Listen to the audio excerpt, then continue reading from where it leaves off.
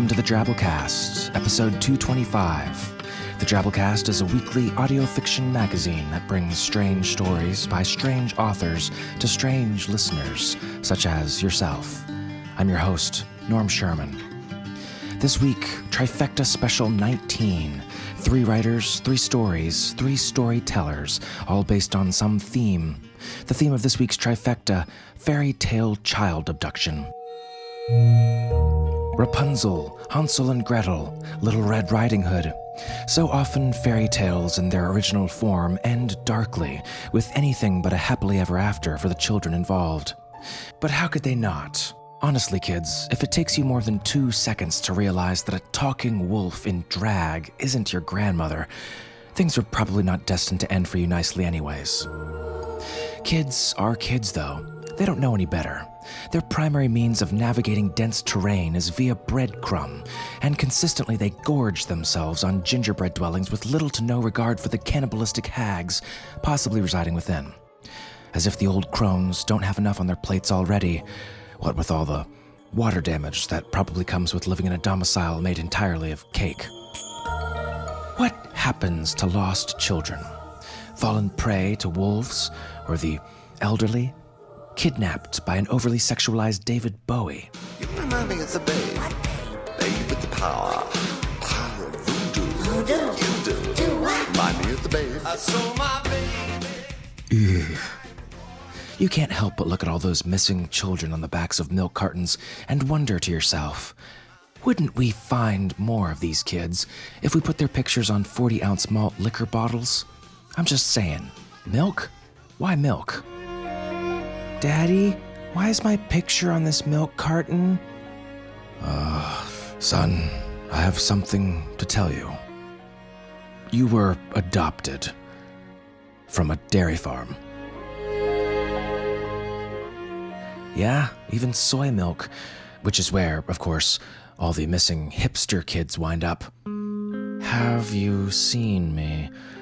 Django Starfetus von Kerouac, last seen getting into a Toyota Prius. Ooh, I could feel a hot one taking me down for a moment. Fairy tales to dairy tales, we can still only speculate what happens to rambunctious children that decide to stray too far into the woods. This week, we bring you 3 dark fairy tales. David is 6 by Amanda C. Davis, The Best Boy, The Brightest Boy by Megan Engelhart, and Broken by Stephen Sauce. Joining me in the narration of these stories this week is Carly Bales and Ken Jordan, 2 fine, talented actors and friends of mine from a Baltimore-based group which I love dearly, called the EMP Collective. The EMP is a non-profit mixed media arts organization uniting artists, musicians, writers, filmmakers, actors, and like-minded friends from across the country to create new things that kick ass. They just got a grant that allowed them to open up a space in downtown Baltimore and have been hosting everything from writing workshops to film series to visual art shows to theatrical and multimedia performances. To find out more about the collective and perhaps be assimilated, check them out at empcollective.org. First off, David is 6 by Amanda C. Davis. Amanda's an engineer with a green thumb, a growing collection of comic books, and a deep love for horror movies. Her works appeared in Shock Totem, Redstone Science Fiction, and Daily Science Fiction, among others. You can follow her on Twitter at DavisAC1 or learn more about her at amandacdavis.com. So without further ado, David is 6 by Amanda C. Davis.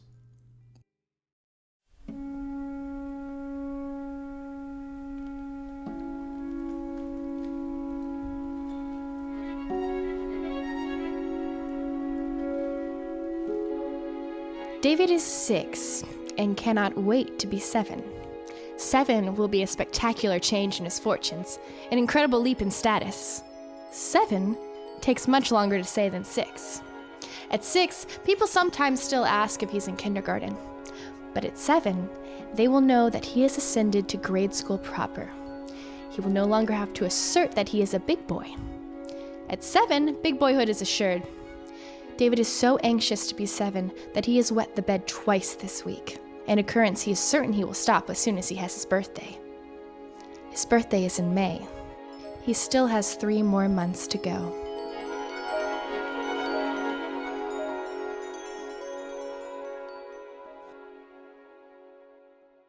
The day is marshy and cold, but clear. Unexpected sun has melted off the February snow, leaving dead brown February fields exposed. David is wearing his snowsuit, and over that, an exuberant camouflage of mud. He has spent the morning tromping through the overgrowth of his backyard, a vast and compelling tangle of half-cleared forest with a creek, a high-wooded hill, and a rocky lowlands where the rainwater runs off, bringing crushed cans and torn plastic bags to his eager, mittened hands. His father isn't too far off. He is chopping wood. David expects that when he is 7, he'll be allowed to try chopping wood too. He wanders towards the creek, through the most difficult path possible. His boots get stuck repeatedly. Old mud and decaying grass pull hard at his feet. He pretends he is much farther away from home than he really is. He splishes and crunches up to the creek bed. It runs high now, fat with melted snow. He crashes through the last dry bushes to the creek and stops. An old log has fallen across the stream at a shallow point. There is a mist over the old log, and there is a rainbow in the mist. And there is a toad sitting in the rainbow, right where it ends. David knows it's a toad because it looks like a frog, only uglier, but it looks like the kind of toad that can talk, not the kind he usually catches in the creek. It's large, though not quite as large as a teddy bear, and its arms and legs are straight like a person's. The bark around it is bright with rainbow color, but the toad stays persistently brown. A primal certainty rises in David's chest. He will never be happy, never be truly satisfied with himself until he has captured that toad in his hands. The toad's size marks it innately as prey. Its inattentiveness marks it as irresistible. The toad is humming in a weird voice that seems just right for it. It is gazing at the mountain. David holds his breath. He slips from the underbrush, how quietly he can move when he must, and gently tiptoes into the rippling creek bed. The water sweeps the mud from his boots. He stretches forth his arms. His snowsuit hisses at the armpits. The toad does not seem to notice. David creeps closer, as close as he dares, and then pounces like a cat. And he is a warrior. He is victorious. He has the toad in his hands. They look at one another, boy and toad. "Goodness me," the toad says. "What a clever boy. Why, you've caught me." David agrees that he's clever. He is too clever to let go, even under the application of flattery. "I knew you could talk." "Then you'll be wanting your wish, I suppose?" David hadn't expected that, but it comes as no surprise, with a rainbow splashing before him and a talking frog in his hands, and the sound of his father's axe dull and rhythmic in the distance. Clearly, if wishes can be granted, and David knows they can, they are granted in places like this, at times like now, and just one wish has been pulsing in his chest all winter long. "I want to be 7, says David. "Wish," the toad corrects him gently. "I wish to be 7.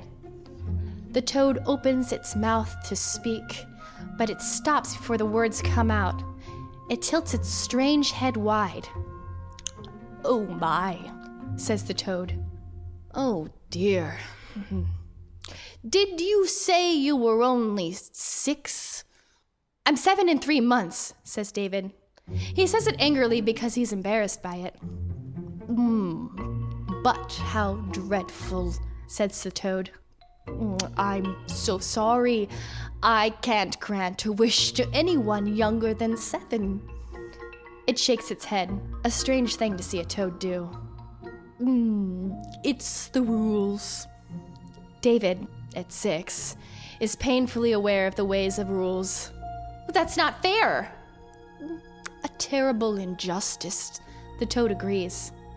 "Too bad. Such a shame. Although I suppose I could..." "Oh, no, I couldn't. Forget I said anything." David turns shrewd. "What?" Nothing at all," says the toad. or whatever it is, the longer David looks, the less it looks like a toad, and the more it resembles a small, ugly person. I mean, you would never agree to it anyway. What? The toad sighs, long and regretful. As I said, I can't grant your wish. I have rules. But you did catch me, so you do deserve a wish, don't you? And I only thought, well, I can't grant you a wish, but perhaps my queen might. This startles David. Wishes and toads are one thing, but that toads might have queens is beyond his experience. He says, "Oh, if you let me go and get her..." The "no" is swift out of David's mouth. He's no fool.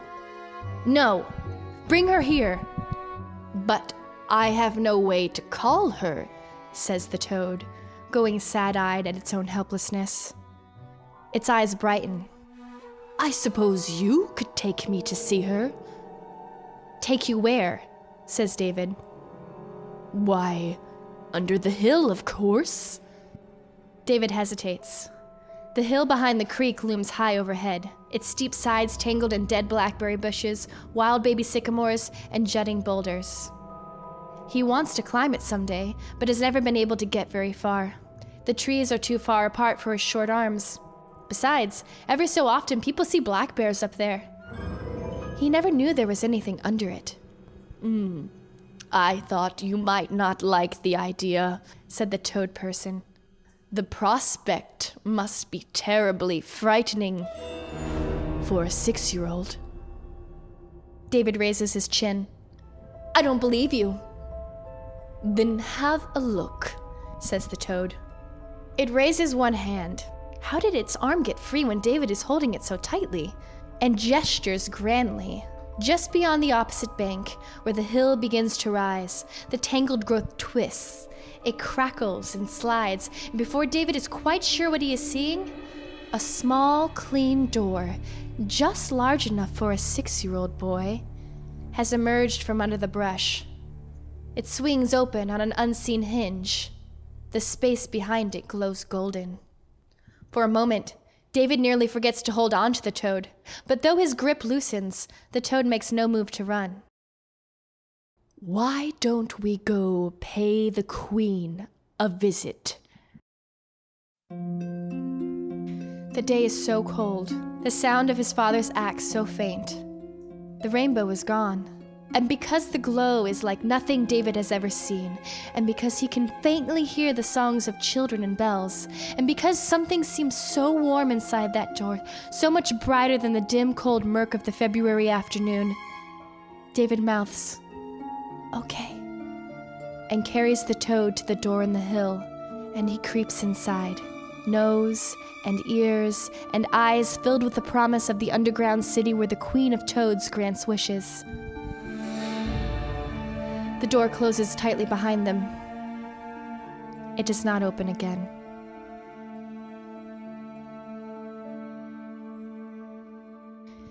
David is 6, and he has been 6 for quite a while.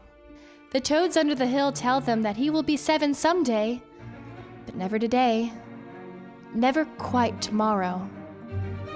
And David will sit at his queen's side, hoping to become 7 for a very long time to come.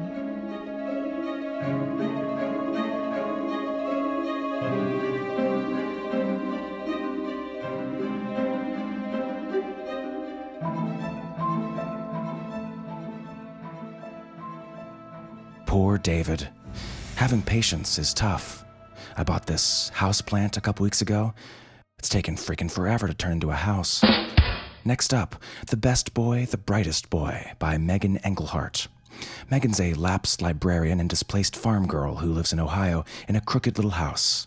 She's been published in Necrotic Tissue, Cross Genres, and Silverblade, and can be found online at meganengelhart.com and on Twitter at MadMaryMeg. So listen up, kids. The piper is piping. We bring you The Best Boy, the Brightest Boy by Megan Engelhart.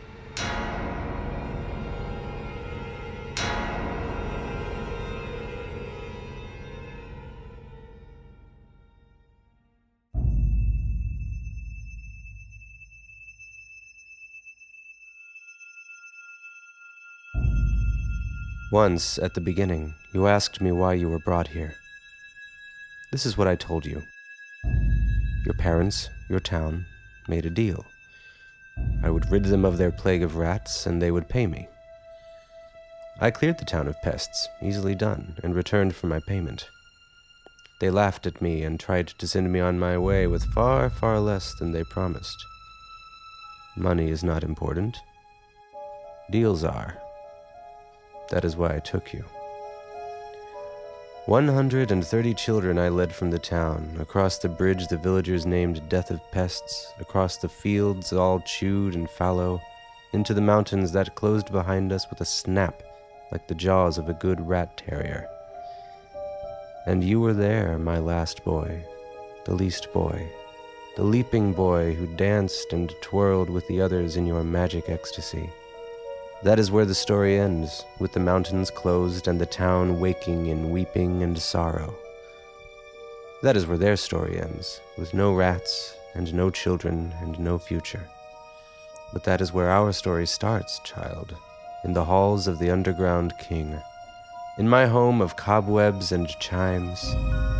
Chimes, always chimes. We played our games, do you remember? Fun games, games of running and hiding and choices and death. Oh, what games we played.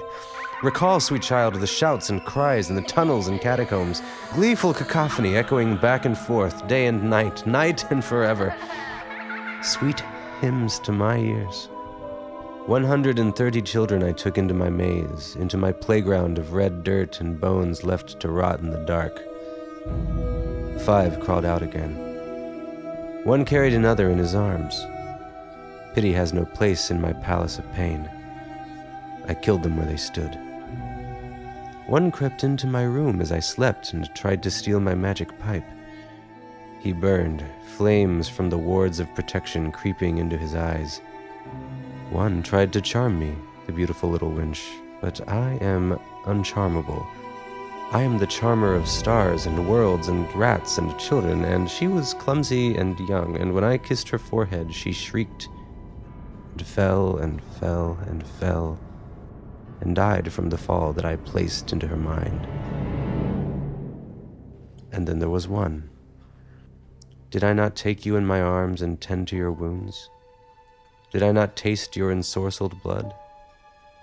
Did I not reach into your chest with my music, my magic, and burn on your heart the runes that claimed you as my own? Did I not name you Piper's boy, heir under the mountain, victor of the maze? Did I not make you my son? Your past life, gone. Your brothers and sisters, dead. Your town, left with only the stigma of greed as a fairy tale moral. I was all you had.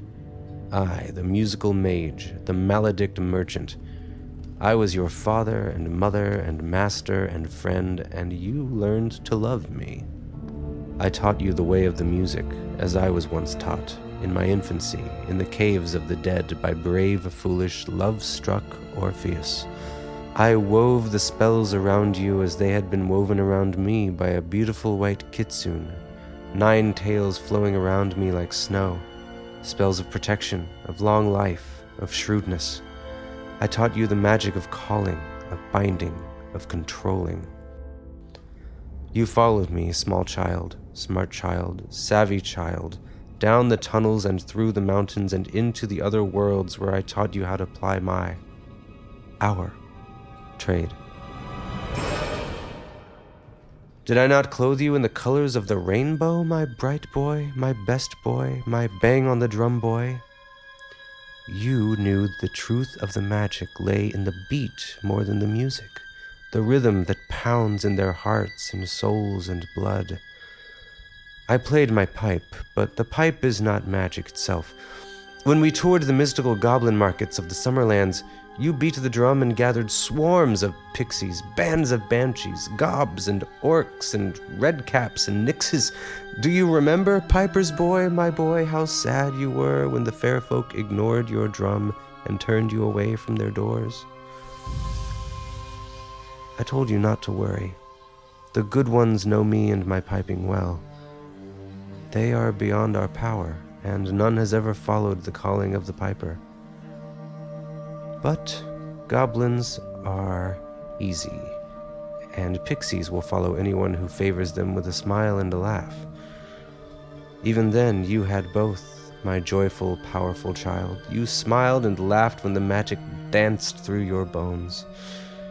I smiled with you, for I knew how it felt, the red-hot power of the calling curse pounding in your veins. I was so proud of you that day, my good son, when you drowned the pixies in the rivers of molten blood that flow through our kingdom and lured the goblins into fields of prickly vines that ate their green skin in strips. And you smiled and laughed at their screams, and you were then the true heir under the mountain. Such years we had together, piper and son, drummer and father. We picked our targets well. Those who would not pay the price we asked, the centers of greed and hubris in the human world. Oh, what rivers of blood we drew from men and beasts. The pain we caused, the treasures we took. They called us plagues, they called us crusades, they called us sickness and abduction. Never could they catch us, and never did they learn their lessons. And we obeyed the rules, did we not, obedient child? For there are rules. We cannot break the deal. We cannot refuse the payment. We cannot play our fiercest tunes where loyalty, honesty, lawfulness live. But lucky us, man never keeps his word. Man never pays his fees. When they broke the deals, we took what we wanted. Your desires were powerful and foreign to me. I wanted nothing more than revenge, than justice, and once in a while to play in my maze. But you wanted more, my human child, my hungry child, my happy, grinning, deadly child. You chose playmates from your wages, brought them to the maze, ran them around and around like mice with missing tails. When you caught them, they sang like nothing ever before had sung under the mountain. I hunt rarely, once in 100 years or more, but you left often. 50 years between, 20 years between, 5 years between. You brought back more. 10 children, 30 children, 100 children. You threatened the sanctuary of the world under the mountain. I loved you, child of Hamelin, child of hunting, child of harm, but no magic could bind you. You had taken too many of my charms from me. I cast you out. Oh, woe and darkness under the mountain. I raged for days, years, generations at the loss, for you had been my pride and joy, my malicious son, my macabre son, my missing son. You begged to stay, of course. You wished to stay with your maze and your playmates, but under the mountain is still my place of power. You borrowed and stolen magic could not oppose me there. The darkness welcomed you when I opened up the mountain and banished you away.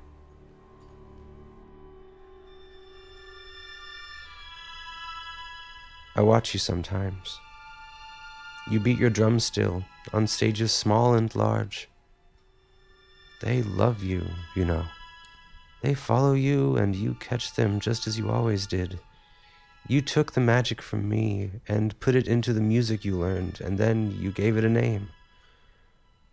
When you named it, I knew you had not forgotten me. For what else would you have been thinking of when you named your musical trap? Clear in your mind were the mountains that moved to bring you into your once kingdom. When they scream the words of your songs, loving you and your music magic even as you kill them, they pay homage to me and my pipe and the rocks that rolled away to trap the children of Hamelin. I made you, my raw star, my raging star, you and your rock and roll magic.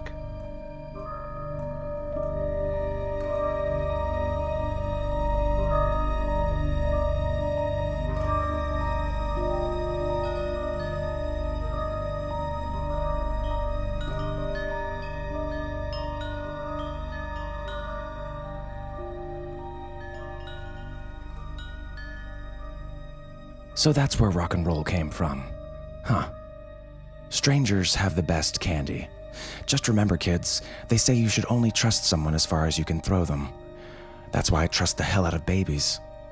Finally, we bring you Broken by Stephen Sauce. Stephen injects people with radioactivity at his day job, but only to serve the forces of good.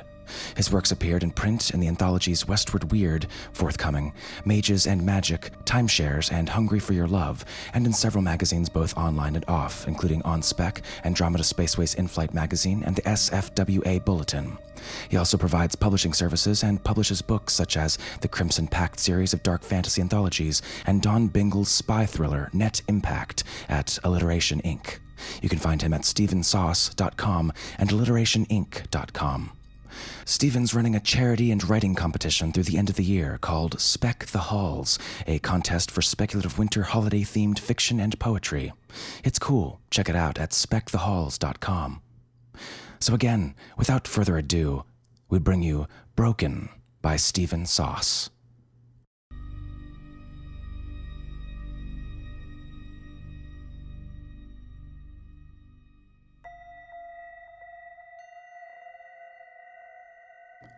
The fairy that stood over my son's crib wore the same color blue as his doll. The doll, Pinocchio's blue fairy, had gossamer butterfly wings, a shimmering blue dress, and an innocent smile on its plump face as it fell from my hands toward the carpeted floor. The real fairy's dress was woven of blue bonnets and severed bluebird wings. I smelled the sour penny stink of bird blood dripping from freshly torn shoulder joints. Her wings flared back in surprise.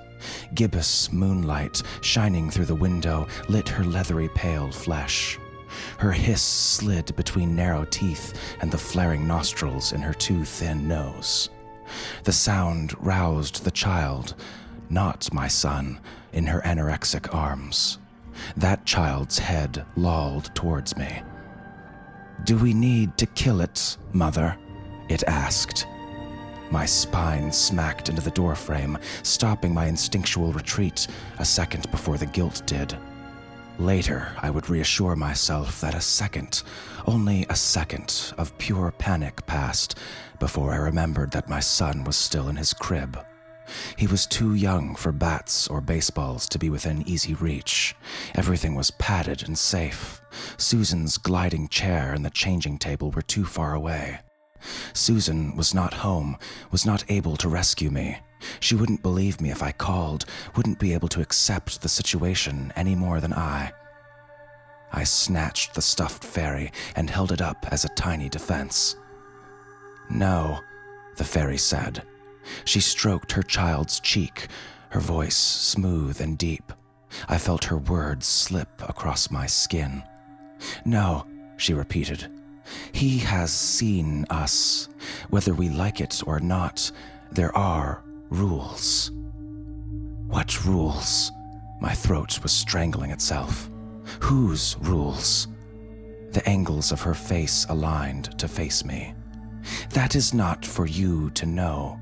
Just that there are rules. Just know that now you must choose." Her eyes followed mine, an uncomfortable reminder of childhood staring games. I looked away, and her eyes were still staring into mine. I looked to the other side, and she was closer, still in front of me. My heartbeat thumped faster through my neck. I closed my eyes to stop her stare. An unnatural scent of jasmine forced its way into my nose, and I opened my eyes again. She was not the skeletal thing I had seen before. Now she filled a gown of gossamer and lace, ringlets of hair cascading over her cocoa skin to the shimmering butterfly wings on her back. The cherub in her arms cooed and giggled. Maybe I just imagined something more behind its eyes. "You know he is ill." She had not been asking, and I wished she hadn't. I had taken up drinking to blur memories of dour doctors in lab coats assessing my son's mental ability. The liquor helped me forget the dismal predictions sugared with euphemisms for my son's limited life. Last week, he had reached a new developmental milestone. I'd almost been able to ignore that it had come 8 months too late.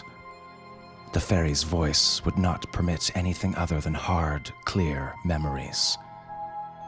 I want him. The fairy's words echoed Susan's after the first test suggested something was wrong. The words that were at the very heart of every terrifying fight Susan and I had over the life her son would lead. I will trade you, a child for a child. Her infant giggled in her arms, then cackled until her glare silenced it. The infant's features slid into the shape of my son's face. Perhaps she saw the confusion, the questions on my own face. She kept talking, her words flowing in a warm stream. My son's afflictions will not affect you, but would make his life difficult with me. Your son's liabilities are benefits in my world. He will be safe and have a far richer life with me than you can possibly provide for him. My son had not stirred in his crib. His sound sleeping was one blessing amidst the chaos that had taken over since he was born. Susan had already called twice during her movie. The second time, I'd heard Jackie in the background telling her to quit worrying. I sank into Susan's rocker, feeling how hours in the nursery had shaped the chair's cushion to the contour of her hips. I closed my eyes again and wondered how long the stink of jasmine would stay in the room. Yesterday, Susan had sat here, nursing, while we argued. We both wanted the best for him, but it had turned vicious. I tried to explain the reality of the situation, that there were places that could help. Susan would not believe it. She'd finally hissed at me over his head. No, Holmes, not ever. He's mine. Outside, the moonlight faded as a cloud passed. She shimmered and dimmed as the moonlight did, looking back at the window. I glanced at my watch and wondered if I really heard a car pulling up outside. My tongue stayed glued down in my dry mouth. The fairy continued. Why are you waiting? You can have a healthy child, my child, in return for yours. The memory of that first appointment was always close. Dr. Hill said the normal condolences, uttered all the banalities they must teach at medical school. I could see Dr. Hill's eyes. I knew what the words meant, even if Susan could not accept them. My son would never play. He would never make friends. If we were lucky, he might learn to walk. Another cloud passed before the moon. In the brief moment that she faded, I saw the window through her, saw the cold front moving in. You have to decide. She was looking at her child, not me. Was she scared? I started at the sound of the front door. I took a breath of jasmine-scented air and answered the fairy.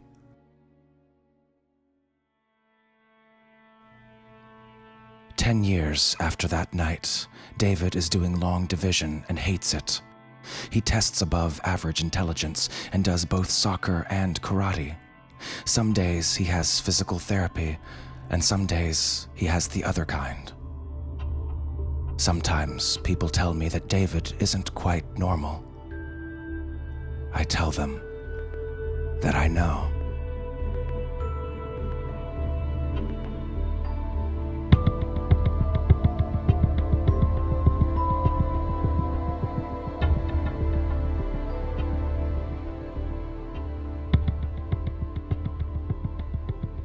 And that was our trifecta. Hope you enjoyed it. Some things do turn out all right in the end after all, even if it's hard to see that from your current vantage point. 10 years ago, if you'd told me I'd one day have a weekly podcast with thousands of listeners, I'd have killed you for being a robot from the future. All right, so here's something. A shout out to our official Drabblecast Listener of the Beast, Jonathan Valentine. Wait, what? What's going on? What's old Uncle Norm noising up my ears with? Well, folks, we trotted out a contest on the Drabblecast Facebook page a couple weeks back, and you're hearing the winner. The Drabblecast Facebook page is online at facebook.com/Drabblecast or accessible via the like button located on drabblecast.org. It's another great place to get the latest in Drabblecast news, and somewhere that will be running micro-contests of this sort from time to time. Rankled? You're saying, but Norm, I listen to the podcast. I love the sound of my own name, but hell, I don't want to surrender my personal information to that Mark Zucchiniberg fella. I mean, if anyone's an evil child-abducting fairy, it's probably that guy, right? Why do I want him knowing my birth date, seeing my drunk pictures, and assessing my Scrabble aptitude and pretend farming skills? Grumble, grouse, guff. Well, unrankle yourself, my little raging star. You've listened your way right into our next contest, and what a carrot we have to dangle. Between today and December 21st, you have the opportunity to become part of Drabblecast history. Hell, a part of literary history. We've commissioned another holiday special from short fiction wizard and object of desire, Tim Pratt. If you connect with the Drabblecast in any number of ways in the next 3 weeks, you stand to be randomly selected as a namesake for a character in Tim's next story on the Drabblecast. Like the Drabblecast Facebook page, comment on a post, use our discussion forums, tweet us, retweet us, pre-order my new CD on Kickstarter, link to drabblecast.org in your blog. The wicked, crusty, floating eye at the top of the Drabblecast pyramid sees all. You may say vague, we say inclusive. Either way, very real, hopefully very exciting for you. More information will be on the Drabblecast forums, aka forums.drabblecast.org, also linked off our site, drabblecast.org. Peep that, and there's no way you can stay unclear or unexcited. Still rankled? Get a colonic. Find a link to Kendall's dad in our show notes. Oh yes, you heard me mention Kickstarter, which I'm using to raise funds in order to crank out my next CD. Getting close to that goal, folks. Take advantage of the awesome donor incentives there, like signed CDs, blown-up fancy CD artwork, frenzied lunatic scribblings from my songwriting notebook, Kickstarter.com. Do a quick search for Norm Sherman, you'll see it. The Esoteric Order of Sherman, due out this month with your support. All right, enough jibba-jabba. On to this week's Twabble winner, 100-character story savant Christopher Monroe, a.k.a. Munzie, with this in right here. Jesus Christ, Mary yelled when she saw the muddy sandal prints across the living room. What were you, born in a barn?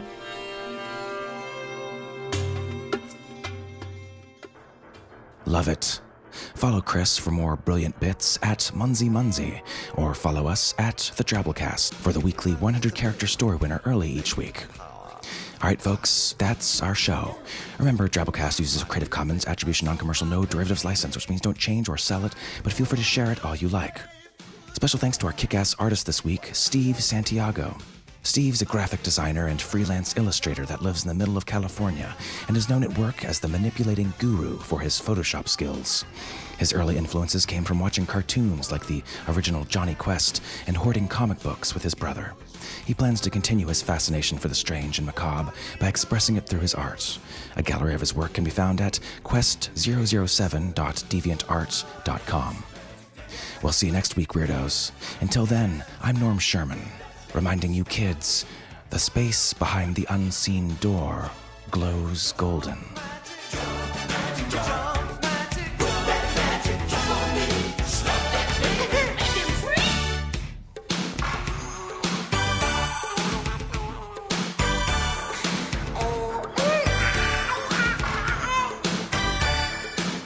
I saw my baby trying